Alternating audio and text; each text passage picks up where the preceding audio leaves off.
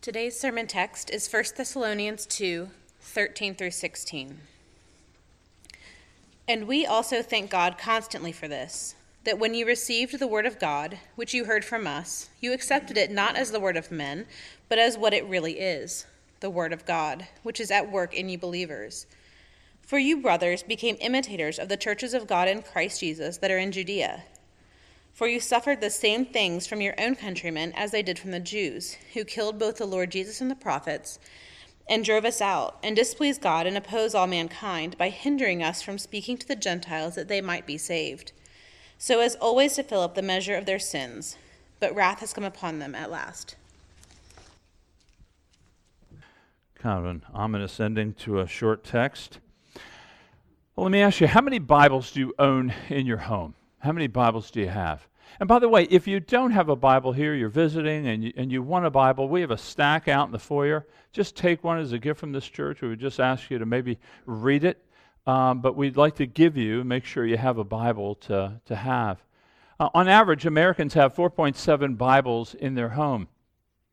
Only about a third of those same Americans read it more than once a week. But the irony is that 56% of people in America will say that the Bible contains God's words without error. So there seems to be this disparity. I want you to know the incredible importance that is upon you for any development of faith to try to understand, this is what I believe about the Bible, and this is my behavior with the Bible. You know, if I believe the Bible's God's Word, then do I live in light of it being God's Word? It's really essential to us as much as breast milk is to a child. So essential to our faith. Now, when Paul was writing this letter to the Thessalonians, he had finished kind of rebuking those accusers, those opponents that he was facing. And you see him turn again to give another word of thanks. And this time he's thanking this church for receiving and accepting the word that he preached as if it came from God. He's giving them thanks that when they heard him preach the gospel, they actually thought, this is God speaking to me, and responded accordingly. So here's what I want to do today. I just want to look at this brief little text and try to understand, what does it mean to hear and receive? You know, what's it mean to accept the Word of God? What's it mean to really to hear the Bible as if God were speaking to us? And then I want to give just 3 pieces of evidence that you can identify in your own life, whether you see the Word this way or not. Kind of evidence for you both hearing and accepting the Word of God. And that way, it's good news for you, because if you don't see it in your life, then it identifies, maybe I'm being deceived. I'm hearing it, I think I understand it, but I'm not doing anything with it. So it might expose perhaps some self-deceit, or it may encourage you, because if you do see the evidence in your life, then I am hearing correctly, and I am believing. So look with me just at what it means to hear and accept the Word of God. Look with me back at 13. He says, and we thank God constantly for this, that when you receive the Word of God which you heard from us, you accepted it not as the word of men, but as what it really is, the Word of God. This Word of God. So here Paul is giving them thanks that when he preached, they saw him as speaking for God, actually speaking God's Word. Kind of like an Old Testament scene, you know, when an Old Testament prophet would stand up and he'd say, "Thus saith the Lord." You can hear, well, you can just see all the ears bending. What is God going to say to us? And they are receiving it. They're not hearing Paul give a new philosophy. They're not hearing Paul give a new human wisdom for life.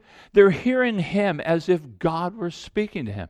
When it says that they received the word, that word means that they heard it with their ears. They heard it outwardly. So Paul was speaking in a human language, declaring to them the nature of the gospel. And when it says they accepted the word, it means that they welcomed it, kind of like you would welcome an old friend into your home, and you treat him as an honored guest. They heard the word as if it were from God. Now remember, you heard Word of God, Word of God. The Word of God and the Gospel of God are synonymous. In chapter 2, verse 9, he says, we proclaim to you the Gospel of God. So here's Paul coming into town, and he preaches this Word of God, and they hear it as if it were God. He preaches this gospel, and they hear it as if God were speaking to them, that Paul would just be a mediator of a very important message. Now, the gospel that he preached, what did he say to them? I mean, that they heard or that they listened to him as if it were God. Remember back in Acts 17, Luke kind of gives us a summation of what Paul preached. Let me just read it for you. He says, he reasoned with them from the Scriptures, explaining and proving that it was necessary for the Christ to suffer and to rise from the dead, and saying, this Jesus whom I proclaim to you is the Christ. So this is what he's preaching. Now listen, we live in a highly pragmatic age. We contend, though, in an effort to reduce things so that they're understandable to everybody, we can be reductionistic. In other words, we can over-reduce things. So we have sections in bookstores, mechanics for dummies and carpenters for dummies. We want to reduce things to the lowest common denominator. And that can be helpful in a lot of things. We often do that with the gospel. We often look at, what's the gospel message? Well, just believe in Jesus and you go to heaven. Well, that's wonderful. And that's true, but there's significantly more that Paul seemed to be preaching to them that they heard as if it were from God. And when Paul preached that Jesus is the Christ and he had to suffer, he's not just simply saying, believe in Jesus, you go to heaven. No, he's saying God's doing an incredible work here. So he came and he preached that God, although he created all things good and beautiful and right, we have sinned against God. Now, I say we, Adam and Eve, sinned against God. We weren't present with them, but we were present in them. And just as we would have rebelled, we know it in our own hearts. We rebel against God and others all the time. We feel the guilt, the stain of sin. And so Paul's saying, listen, this is the human dilemma. It's not political, it's not educational, it's not medical. The human dilemma is spiritual. And God has sent a son. And he made the promise back in Genesis 3. The promise was longed for throughout the Old Testament. And what Paul's saying is, the promise, a deliverer, a Messiah, a servant of God would come and save, he came. And his name's Jesus of Nazareth. That's what Paul's praying. He's saying the one that was to come to save us from this litany of problems with humanity, he has come. And he died for it. In fact, he had to die. Why did he have to die? Well, to atone for our sins. I mean, our sins are not just little mistakes and misjudgments. We have sinned against God. And so he had to die. This is the message he's preaching. And this Christ who has come and has died, and he's been raised, and now he's ascended to the right hand, and he'll come again, and he's going to make all things beautiful. He's going to make all things new, and he's going to return everything to God. And it's going to be a better Eden than it was in the first Eden. That's the message he preached. And they heard that. And they who were burdened by sin and shame and guilt, they accepted it. They believed it. So, receiving it is hearing it outwardly through the ears. Accepting it is hearing it inwardly in your heart by faith. They believed it. Now, when I say believe, this is another area where I think we can be overly reductionistic. We often teach our kids, just say, ask Jesus in your heart. It's a sweet sentiment, it is. I understand it. But we don't want to overreduce faith. When I talk about believing in Jesus Christ, I'm talking about understanding what he has done, that you have to have some degree of comprehension, and that you believe it's true. You assent to its truthfulness. It's not just one of many fables being told about the various gods of this world, that you believe, no, this is the true one, and that you trust it. This is the critical element that is missing, that you trust him to save you. You give up these self-salvation projects where we're going to keep trying to better ourselves so that God may one day say, you've tried hard enough, I accept you. It's to give up that. And it's like the younger son in the parable of the prodigal. He just comes home and says, Dad, I just want to be a slave. Just take me. I mean, I'm a mess, but just take me. That's what it means. This is a picture of conversion. They heard and they believed. So when you come, when you think about the Scriptures, what do you believe about the Bible? Do you believe that the Bible is the actual Word of God? And many people believe that it's a good book, and it was written by educated men, and they really wanted to help people. Is that what you believe? Because if you believe it's written by men, then you know what? It becomes suggestive. It becomes informative. You don't need to necessarily follow it. It can be outdated. It can be It can be kind of passed up with new information. But if you believe, and this is I'm asking you, if you believe that the Scriptures are the actual words of God, then it means its truth is transcendent. It's outside of just this culture and this time. It's for all people, for all time. It's transformative. It changes our lives. Is this what you believe about it? Because it's really essential to your faith to know, do I believe it or don't I believe it? And if I believe it, what am I doing with it? Now, some people want to say, well, should you make a defense of the Bible being God's Word? I've never felt that to really be super helpful. There is a place for apologetics, no doubt. But to try to defend the Bible, Jerome was a church father. A church father is one of those church leaders in the first 500 years of the church. He was once asked, how do you defend the Bible? He goes, defend the Bible? He goes, I'd rather soon defend a lion. And I think Charles Spurgeon, that British preacher in the 19th century, I think he picked up on that because this is what he said. A great many learned men are defending the gospel. No doubt it is a very proper and right thing to do. And yet I always notice that when there are most books of that kind, it's because the gospel itself is not being preached. Suppose a number of persons were to take it into their heads that they had to defend a lion, a full-grown king of beasts. There he is in the cage, and here come all the soldiers of the army to fight for him.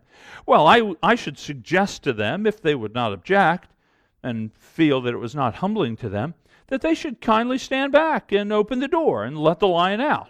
I believe that would be the best way of defending him, for he would take care of himself. He says, just let the lion out and see who will dare to approach him. Just let the lion out. Just preach the gospel. We don't need to defend. We don't need to defend, to receive it and to accept it. There is a place for apologetics, as I said, but oftentimes I think we think that we can outmaneuver them intellectually into believing. But you notice that Paul thanked God that they accepted it, that God has to open the eyes to see this. So how do you hear? How do you respond when you hear the word of God? So if you hear a command, are you inclined to obey? When you hear a truth about the nature of God, are you inclined to worship? How do you respond to the word? Now, take preaching, for example. When you come, how do you respond to the word that's preached? Now, I recognize that preaching can vary from place to place. Eloquence and style and creativity, that they can vary. Just ought to be grateful that we have all three here. But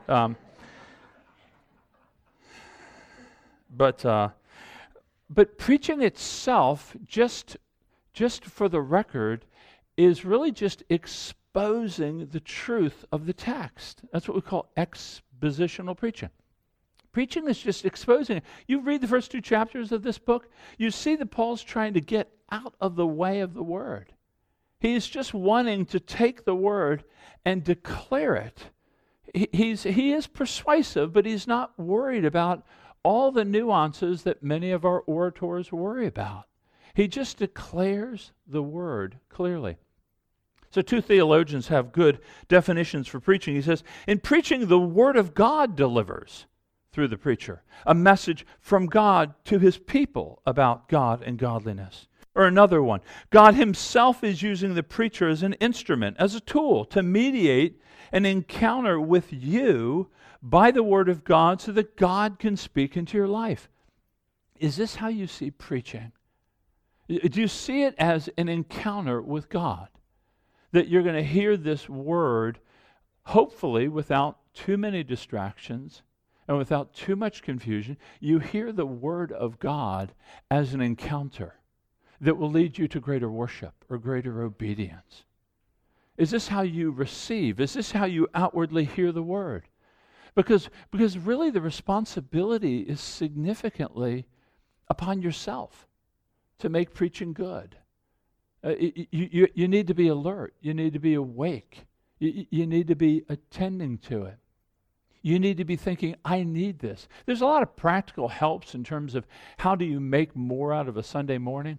Going to bed early, reading the text beforehand, asking the Spirit of God to open your eyes to what's going to be said, asking for God to give you a submissive heart, that even if it's not in an area in which your life is perhaps in a crisis time, that you would still profit from it because it might be useful to you tomorrow because you don't know what tomorrow will bring? We don't want to be naive. We don't want to think that we can just come in and hear a text of Scripture and just assume we're going to understand it all. God's Word isn't like the morning paper. It's layered with truth. And so we want to be praying and considering these things. And you want to be praying for me, that I don't confuse it and distract it and get in the way of it with too much fluff or other stuff.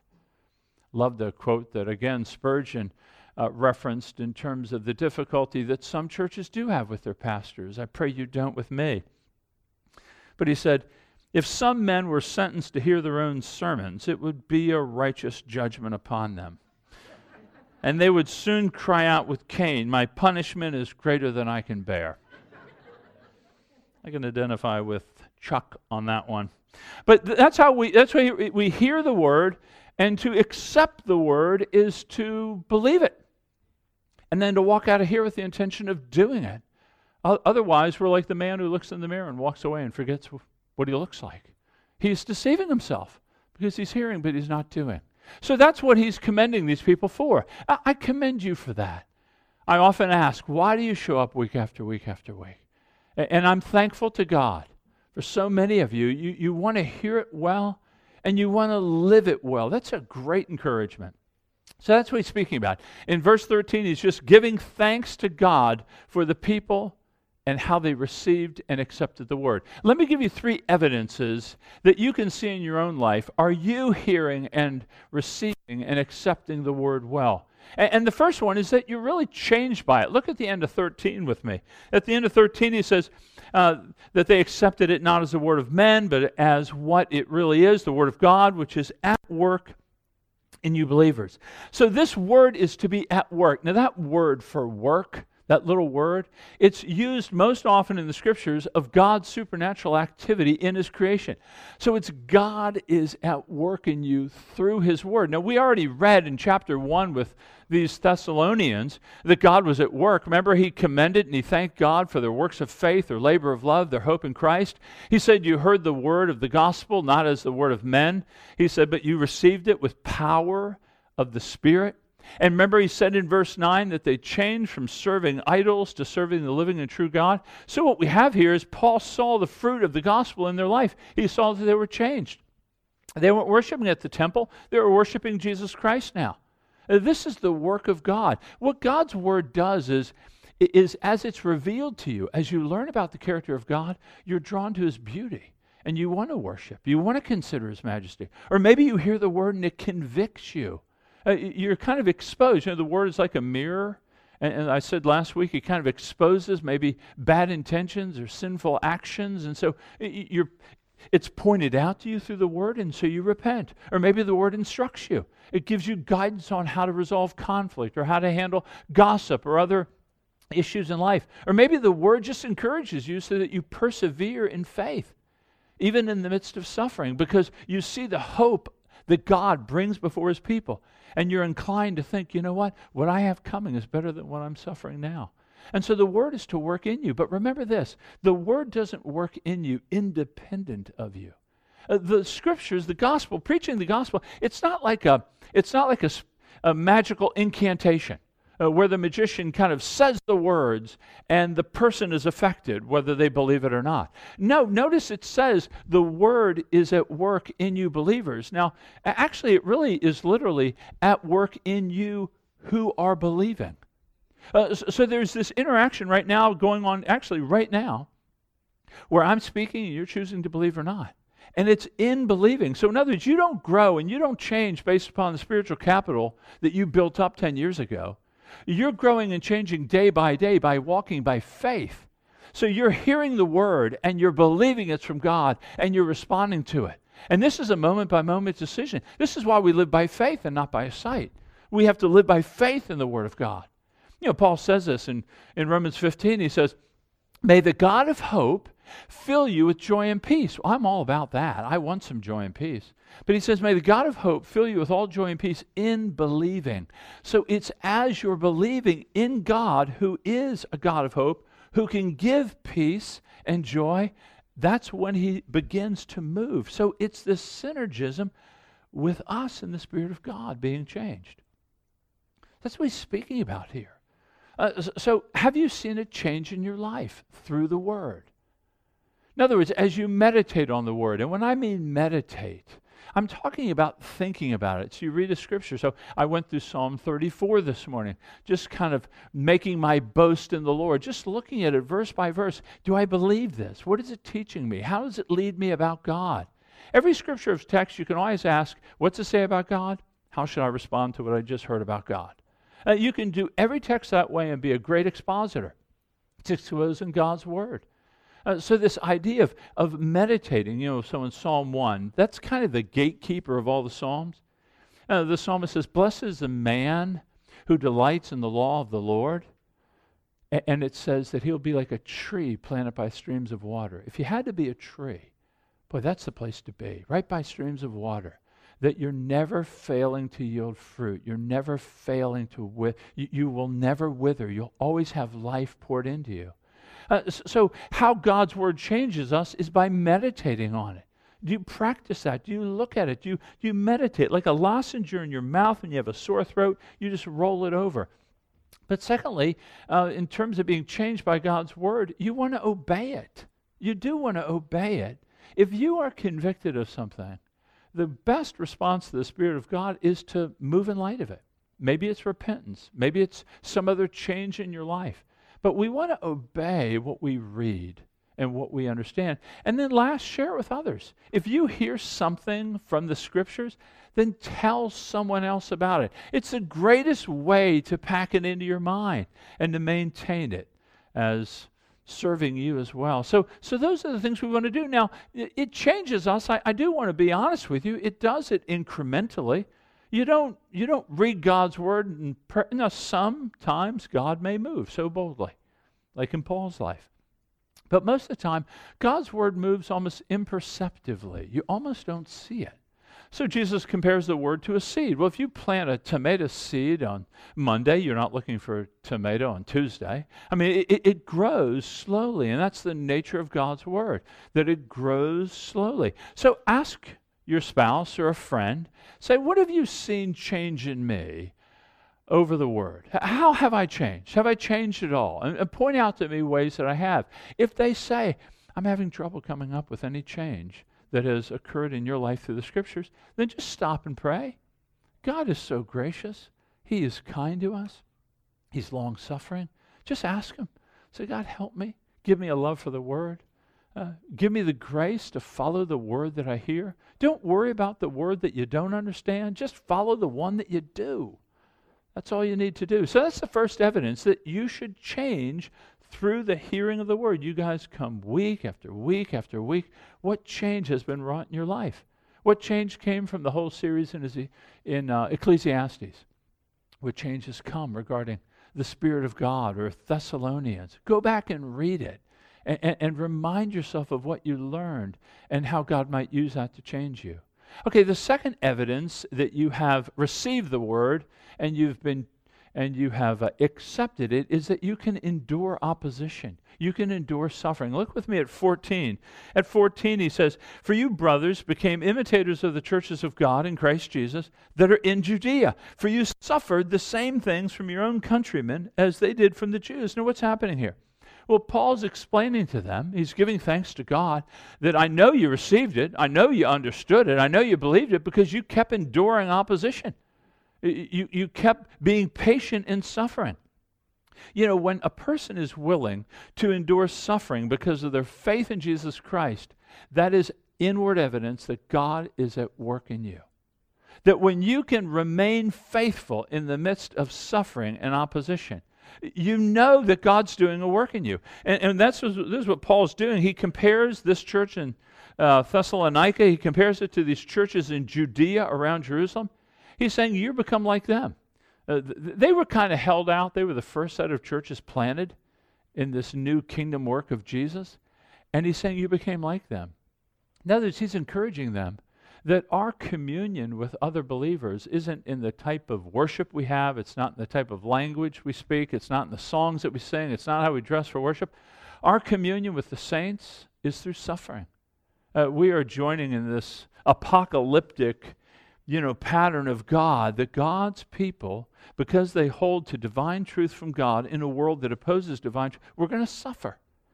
You have to embrace that truth. Paul warned them about it when he was there.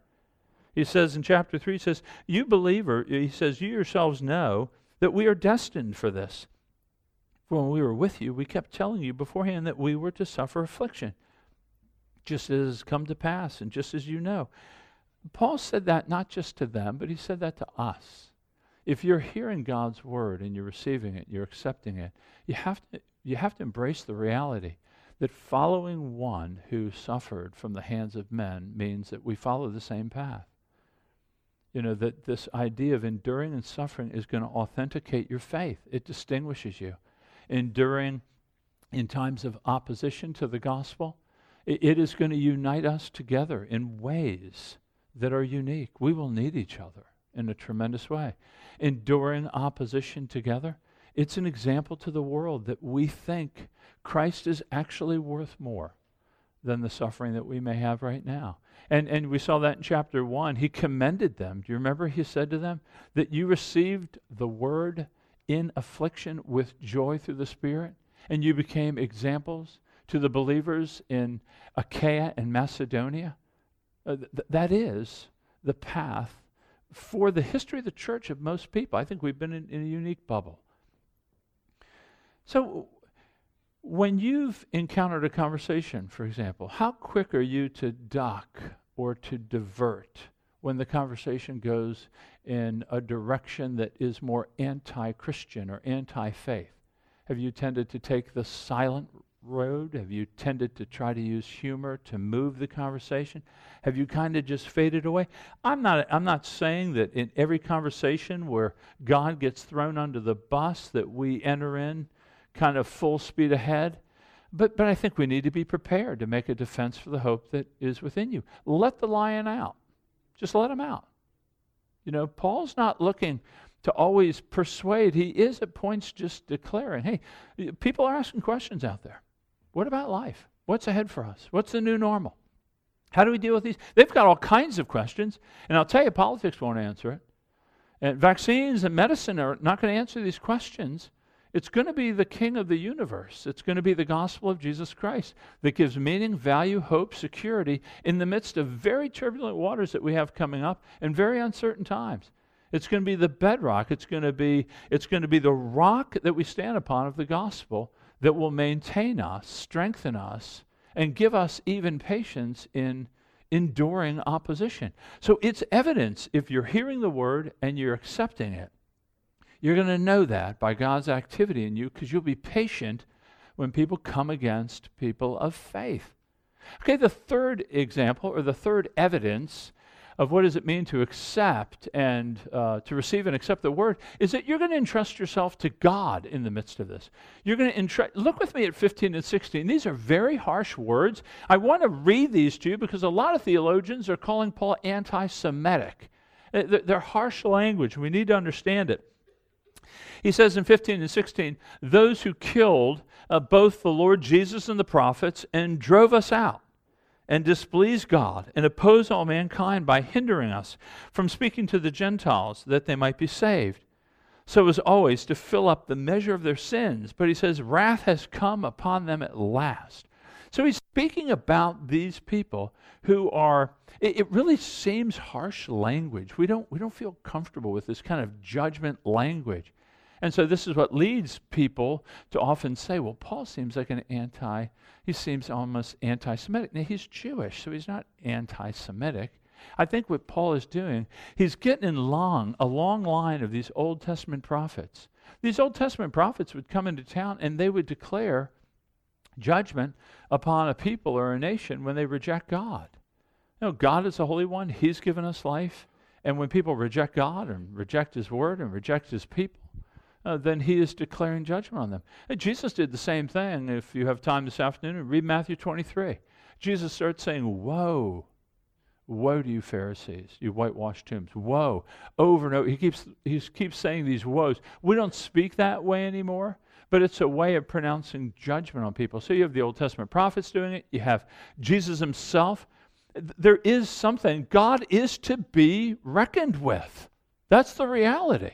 And the judgment came from the prophets. It came from Jesus. And here it comes from Paul.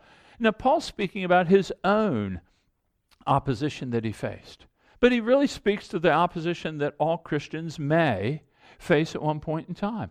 And what Paul's doing is he's encouraging them, entrust yourself to God. Commit your way to God. Don't try to take up arms and defend yourself against every slight that you may face. No, entrust yourself to God first is what he's calling us to do. And that's why he says there at the end, he says, but wrath has come upon them at last. Now, what does that mean? Has wrath already happened? Has judgment already happened? I don't think so. You know, in scriptures, there's something called the now and the not yet principle. Things happen now, but when they happen now, they're not in their fullness. They're not yet complete. And that's what we see in judgment. Judgment began with the coming of Christ. Do you remember John the Baptist? So he's baptizing people. Jesus hasn't even begun his ministry. And John the Baptist says the axe is already at the root of the tree.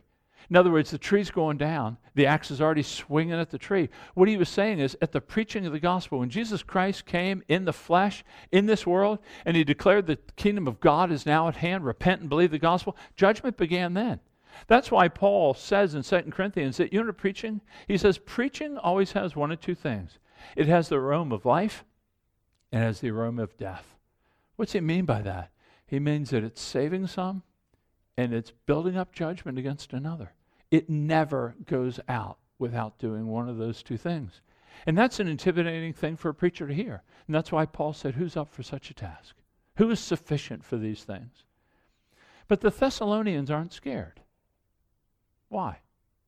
Well, because in chapter 1, verse 10, we already read, he says, you are waiting for a son from heaven who has been raised from the dead and who has delivered us from the wrath that is to come. We don't fear. We don't fear the wrath. And we don't fear the suffering or the opposition that we may face. Why? Because he's been raised from the dead. Our life is eternally secure in God. He's really giving us a little treatise on how to handle suffering here. You know, Dietrich Bonhoeffer was a German theologian in the Second World War, died just before the Allies released their prison. But he wrote these words. He says, Jesus Christ lived in the midst of his enemies. At the end, all his disciples deserted him. On the cross, he was utterly alone, surrounded by evildoers and mockers. For this cause he had come, to bring peace to the enemies of God. And so the Christian too belongs not in the seclusion of a cloistered life, but in the thick of foes. There is his commission, his work. The kingdom is to be in the midst of your enemies, and he who will not suffer this does not want to be part of the kingdom of Christ. He wants rather to be among friends, to sit among the roses and lilies, not with the bad people, but with the devout people. So that is the lot of the church. And he's saying, entrust yourself to God. He will deal with those who oppose. 1 Peter, in his letter, he said this about Jesus. He said, when he was reviled, he did not revile in return. When he suffered, he did not threaten. Think how often we quickly want to threaten to stop the suffering. It says that he continually entrusted himself to him who judges justly. And then Peter says to us, he says, therefore, let those who suffer according to God's will entrust their souls to a faithful Creator while doing good. So when we're facing opposition, we're doing good back. We're not returning evil for evil, but we're returning good for evil. That's how we entrust ourselves to God. So entrusting yourself to God, you have to remember to embrace the reality that judgment will come. I mean, I know we don't hear this, the fire and brimstone kind of preachers. I'm just simply saying what it says. I'm exposing you. The wrath will come, that God has judged the world in a flood. He judged the nation of Israel in their failure. Read Isaiah 13 to 23. He judges all the nations around Israel. God will judge. Don't think that the patience of God so that others may repent, that delays judgment. Don't think it cancels judgment, just delays it. So don't forget the reality. And you know, you must embrace the reality that we need this judgment, don't we? I mean, when we talk about the wrath of God, it kind of is like, I hate it when they talks about that. You know, it feels awkward. It almost feels uncomfortable to talk about the wrath of God. But don't we need the justice of God to come? You think about all the innocent people that have suffered so violently, whether sexually or racially or financially, or they've been given bad turns. Who will ever speak for them? All the suffering across all the countries of this world over all the years of human existence, and all the people that never had their fair shake. Who will speak for them? It will be God on that final day. He will make all things right. He will make all things. We need God's wrath. We need God's justice to come. And if we were honest with ourselves, we would recognize that it should also come to us, shouldn't it? Because we've sinned and we've treated people unfairly. We've treated people harshly. We've spoken ill on people. His judgment should come to us as well, shouldn't it? I mean, we're no different than the rest of the world. And yet we have to remember that deliverance comes through judgment for us. Deliverance comes through judgment. This is the gospel story. This is the story of the Christian faith, that Jesus Christ has come to take upon himself, not just our sins, but the judgment, the righteous judgment of God upon himself. This is what we call propitiation. It's a fancy word, propitiation. Let me explain what it means. It means more than just he takes our sins away. What propitiation means is it changes the attitude of God. God had a wrathful attitude against us for our sin. And by Jesus' work, God's attitude changes from wrathful to loving.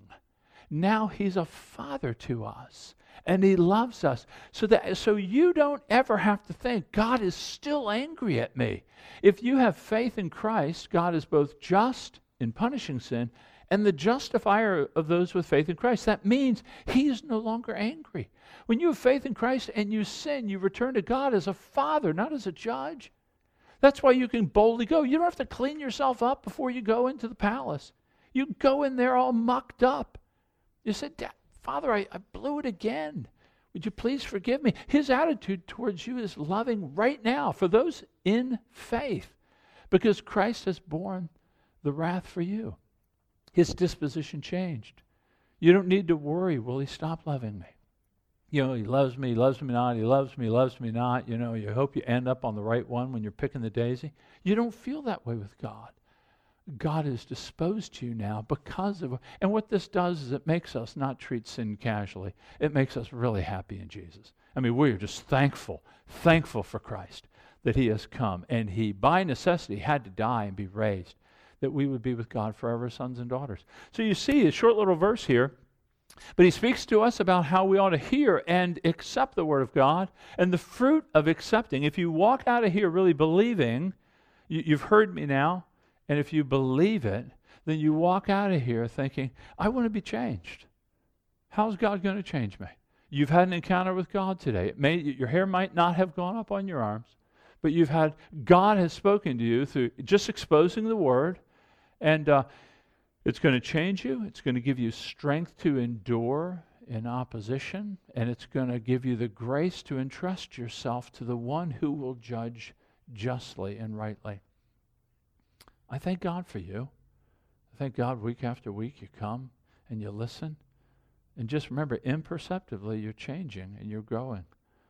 Changing from glory to glory. So let's just take a moment now and just give him thanks for his word. And if you're here and this is really new to you, the gospel and Jesus bearing wrath and our sins, if that causes you a degree of uncertainty or uneasiness, I would ask you to speak with a member of this church outside the doors when you exit the building, or email us, an elder, a staff member. We'd love to talk to you about this further. And then I'll pray for us. Let's just for a few moments of silence, let's appeal to God for grace, and then I'll pray for us in just a moment.